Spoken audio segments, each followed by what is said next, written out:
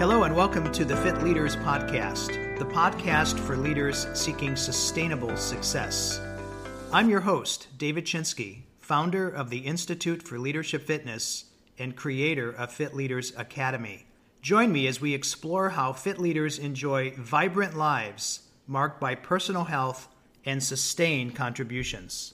In this podcast, the Masterful Communicator, we're going to talk about some of the differences that can get in the way whenever two or more people are engaging in a conversation. Often when we are in an impasse with someone, it's due not to the specific content of our conversation. Often it's a clash of styles. It often comes down to, how dare you talk to me that way? Or what do you mean by that? And so the more we know about what can get in the way of a masterful conversation, the more likely we are to get what we need more quickly and not have to come back and have additional conversations. So we're really going to focus on differences. And when I say differences, I don't mean this is better or worse than the other. It's just different. We all bring different experiences with us to a conversation. There might be ideological differences. There might be differences in our intensity. Some people talk more loudly than others, and that can be misperceived as being personal. Why is this person yelling at me? I remember when I was courting my wife would come over, my girlfriend at the time would come over for dinner. And in our family, we were used to having very lively and loud conversations, including political conversations. And I was always encouraged by my father to speak my voice, to speak my position. And we would go at it back and forth. And my girlfriend at the time, after dinner, said, "David, you and your father hate each other. What's going on?" And I had to say, "No, we don't. We love each other. That's just the way we communicate with one another." So she grew up in a home where children weren't allowed to speak unless they were spoken to. And so that difference can actually create a barrier, a hindrance to having a conversation that is productive and that makes people feel safe. Sometimes there's a tone of voice that can be misunderstood. Someone may have a certain way of speaking that sets the other person off in a way that was never intended by the person who is coming to the conversation with that slightly different tone of voice. There's certainly gender differences. Men and women do communicate differently, and learning how to be able to converse despite those differences is the key to many leaders' success inside organizations. There's certain ethnic and cultural differences. One of my favorite stories comes from a visit my wife and I took to Venice, Italy. We were told that the Venetian pizza was delicious. And so we were looking for an outdoor cafe where we could enjoy a piece of that Venetian pizza. We found a location. We sat outside. There were picnic tables. My wife and I sat across from each other, and there was a couple behind us, and they looked like they were of Middle Eastern descent. I wasn't exactly sure what country they were from. And I turned around, and the woman had just been served a pizza that really looked great. So I said to her, "Wow, that pizza looks delicious." Well, immediately the man sitting next to her, which I later found out was her husband, said to me, "Take a piece." And I began to say, "Oh, thank you, I couldn't." And he said, "Take a piece." And I said, "Oh, please, I wouldn't do that." He said, "Take a piece." Well, now I was getting frightened. I thought I was going to create some international incident. This gentleman was being hospitable to a stranger, which is something that his culture taught him as he was growing up.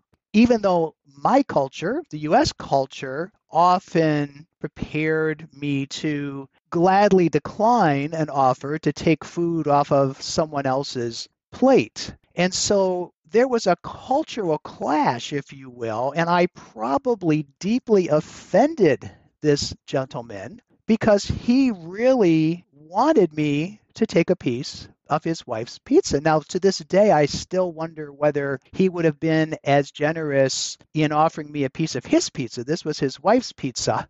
Although this is just another example of a cultural difference. Another difference can be the extent to which people are comfortable with the distance between two different people. So in some cultures, if you're not right in someone's face, almost to the point where you can breathe their air and be eyeball to eyeball, it's a sign of disrespect that you're not really interested. In the U.S. culture, that often is viewed negatively. Hey, back off. That you're getting a little too close. So these are all differences that can compromise the quality of an interaction between two people. I want to talk about a way to understand these differences that utilizes a model that is called DISC. And some of you may already have taken a DISC assessment. The DISC assessment measures our communication preferences. And this is an assessment that has been around for many, many decades and does an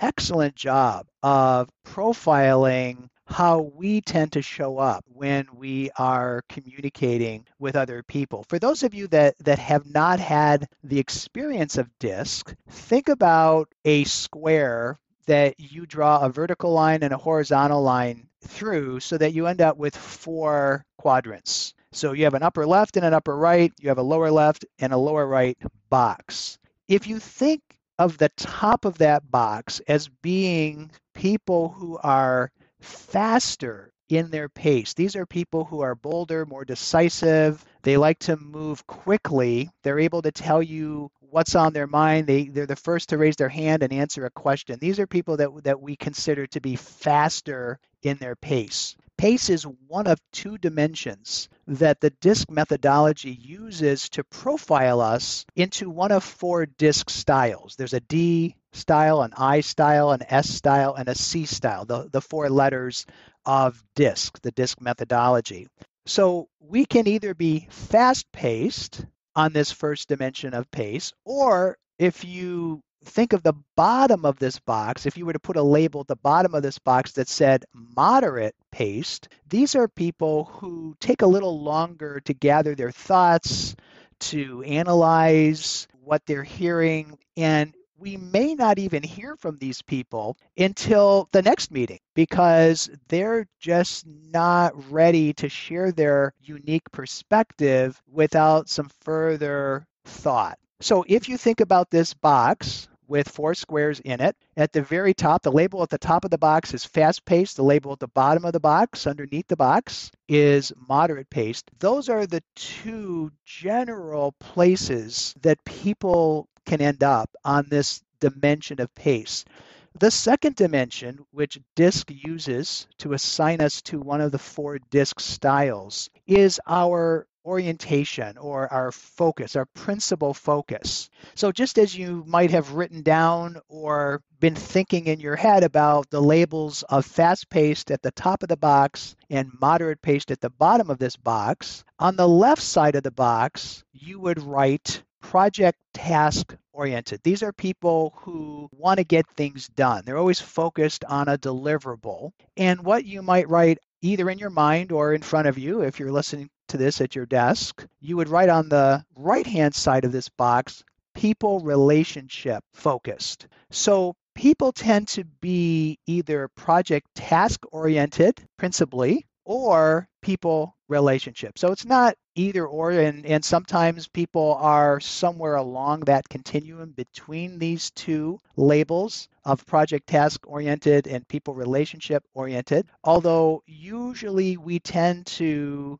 live more on the left side or the right side of this model. So it's also important to know that if people are more project task oriented, it doesn't mean that they don't like people. It doesn't mean that they can't show empathy. They can. It's just that their principal focus is on getting things done, getting projects and tasks completed. And the people on the right-hand side of this box, the people who are more people relationship oriented, it doesn't mean that they don't know how to get things done. They do. It's just that their first focus is on people, on the impact of moving a program forward, of how a decision is going to impact the organization. So those are the two dimensions that we look at and that we assess using a DISC assessment to understand where people tend to land. And so we look at where an individual falls on both of those dimensions. Where people fall on the fast-paced versus moderate-paced dimension, and at the same time, where do they fall on the project task orientation versus the people relationship orientation? Now, once we know that, then we can assign someone to one of the four styles of DISC. So if we go to the upper left portion of this box that we've drawn, either in front of us on a piece of paper or perhaps by thinking about it, and now we've memorized these four boxes within this model, the upper left represents someone who is fast-paced. That's what's at the top of that box, that upper left box, and someone who is also project task oriented. That's what's on the left side of this box. So people who are fast-paced and project task oriented are often assigned to the D style in DISC. And D stands for dominance. Now, dominance doesn't mean dominating. It doesn't mean domineering. It doesn't mean these are people who are mean-spirited. It just means these are people who like to get things done, projects and tasks done quickly at a fast pace. So that's where this combination of both of these dimensions, it's fast-paced, not moderate-paced, and it's project task-oriented, not people relationship-oriented, if you're in this upper left box. These are people who we consider to be Ds in DISC. They want to get things done. They don't suffer fools gladly. They don't like it when people show up and are not prepared to engage with them. These have a bias for speed, a bias for action, a bias for getting things done, projects and tasks done quickly. So that's the D in the model that DISC has laid out for us. If we drop below the D box, so now we're referring to the lower left box, below the D box, these are people that are also project task oriented like the Ds. So both the Ds and the Cs have a principal focus on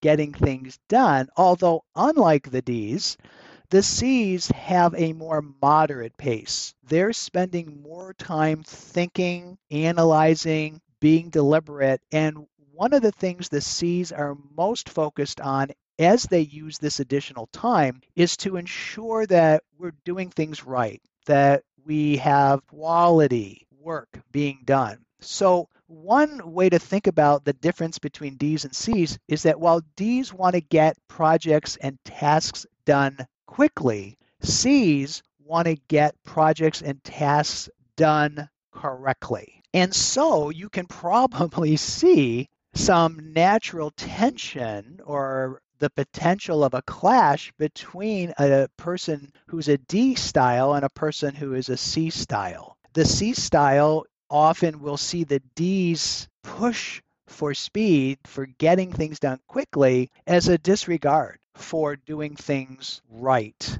And the D's may see the C's focus on taking a little bit more time to make sure we're doing things correctly as an obstacle to moving forward. What's important to know is that we need people that do both of these things. We need some people who have this bias for action, and we also need people who have a bias for getting things right, because sometimes a D might act too quickly. And then we have to pick up the pieces. We have to mop up the messes because we didn't take the time to understand what we were missing. And so it's important to understand these natural friction points as we move through each of the four styles and appreciate the contribution of each of these styles to making the best possible decisions for our teams and our organizations. Now, I told you that the D stands for dominance. The C stands for conscientiousness. So taking the additional time to be sure that we're doing things in a way that is error-free. We don't want the customer to find the defect. We want to make sure that we're spending as much time understanding whether or not this is going to work before we send it out the door. So that's the D and the C style. If we go up to the upper right box, this individuals in this box of disc have a fast-paced style like the D's do, although they have a people relationship focus. Since they're on the right side of this box, their principal focus is on people and relationships. So the D's and the I's both share a faster pace, although unlike the D's, which are focused on getting things done, focused on projects, tasks, deliverables, the I's are more focused on people and relationships. And what the I's, which stands for influence, principally focus on is, are we communicating sufficiently with others so that they understand what we're about to do or what we're deciding to do? And do we have enough buy-in so that once we do move forward, we can trust that there's not going to be a lot of resistance? Because the D's might be pushing us to move more quickly, maybe too quickly, where the I's are saying, look, I don't know if we have enough support yet. And if we push this out the door prematurely, we may actually take more time to implement this because we've got a number of people who just aren't on board yet. So the contribution of the I is building buy-in. The final style, if we go to the box below the I, which is the lower right box, these are individuals who also have a people relationship focus like the I's, although they have a more moderate pace like the C's. And what these individuals are doing with the additional time they're taking to vet their ideas and to understand the conversation going on around the table is assessing the long-term implications or consequences of moving forward. So while the C's are focused more on quality and accuracy and are we doing this correctly, the S's, this lower right box is S. S stands for steadiness. S's are focused on, if we do this, what might break? Who might be harmed? What part of the organization might get damaged? So all four of these biases, I like to call them contributions of these four different styles, are absolutely invaluable, critical, so that we don't sub-optimize when we're making a decision. We want people like D's who are pushing us forward so that we don't spend too much time analyzing and perhaps getting into what we often refer to as analysis paralysis. We need the C's to make sure that we don't act too quickly and risk the quality and accuracy of what we're doing. We need the I's to make sure that we have sufficient understanding and buy-in so that once we do move forward, we know that we've got sufficient support to actually push this forward. And we need the S's to help us appreciate what might happen adversely if we do what is being discussed or contemplated. So this is why I said that there's no better or worse style. We as an organization really need to have all four of these contributions appreciated and acknowledged and even proactively invited so that before we make a decision, before we decide to roll out a program, we have addressed all four of these biases. Now, you might be thinking, well, what if we don't have someone representing each of the four styles sitting around the table? That often is the case. Even when that is the case, if we know the contributions and the biases of each of these four styles, it's incumbent on all of us, regardless of our style, to ask the questions of the missing style. So let me give you an example. If there was no D in the room, we just had I's, S's, and C's, we need someone to ask the D questions, such as, how much longer are we going to be discussing this? Or when is this going to be done? That's what a D would ask if a D was in the room. If there's no C in the room, then someone else, someone who is a D, an I, or an S, needs to ask the question, what are we missing? Are we getting this right? What else do we need to consider? Because those are the questions that a C, someone who's interested in ensuring quality and accuracy, would likely be asking. So just because there's no C in the room doesn't mean that we don't have to ask those questions. If we don't, we run the risk, again, of moving too quickly without taking into account whether or not this is actually ready for prime time. If there's no I in the room, then the others need to ask questions about how well have we done communicating what we're about to do? What gaps in understanding exist? How much buy-in exists? How much support do we already have? Is it 50%? Is it 90%? Is it 10%? Because again, if we're not aware of that answer to this question about how much buy-in do we have, we could move forward and then realize that it's not going anywhere because we didn't have enough support. We didn't take the time to make sure that people were ready to move forward. So sometimes it's an illusion that we don't have the time to ask these other questions. How much buy-in do we have? Have we considered all of the possible risks? Do we appreciate and do we have countermeasures for any negative impacts on the organization? And we think we don't have time for that. The problem with that thinking, I'm sure you are already realizing, is that often when we don't take the time, when we can up front, the project ends up taking much, much longer because then we ultimately have to go back and figure out the answers to these questions or compensate for the lack of buy-in, for the lack of not considering all of the other important components of the project from a quality standpoint. So we always have time to ask a few basic questions to at least give us the best possible prospects of doing something correctly. So the S is the dial that we haven't addressed in terms of what questions we might hope other people would ask. If there's no S in the room, then the other styles that are present need to ask questions about impact, about long-term implications. What's the worst thing that could happen if we do this? Or who are the people who are going to be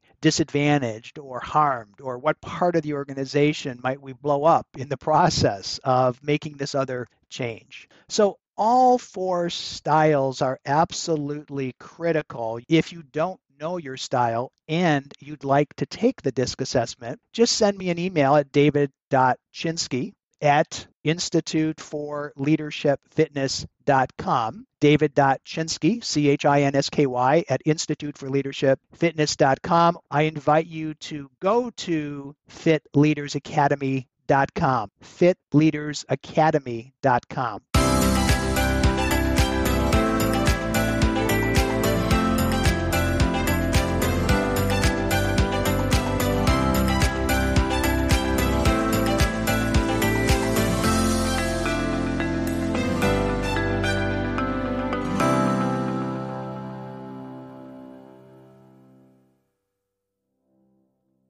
This podcast is a part of the C-Suite Radio Network.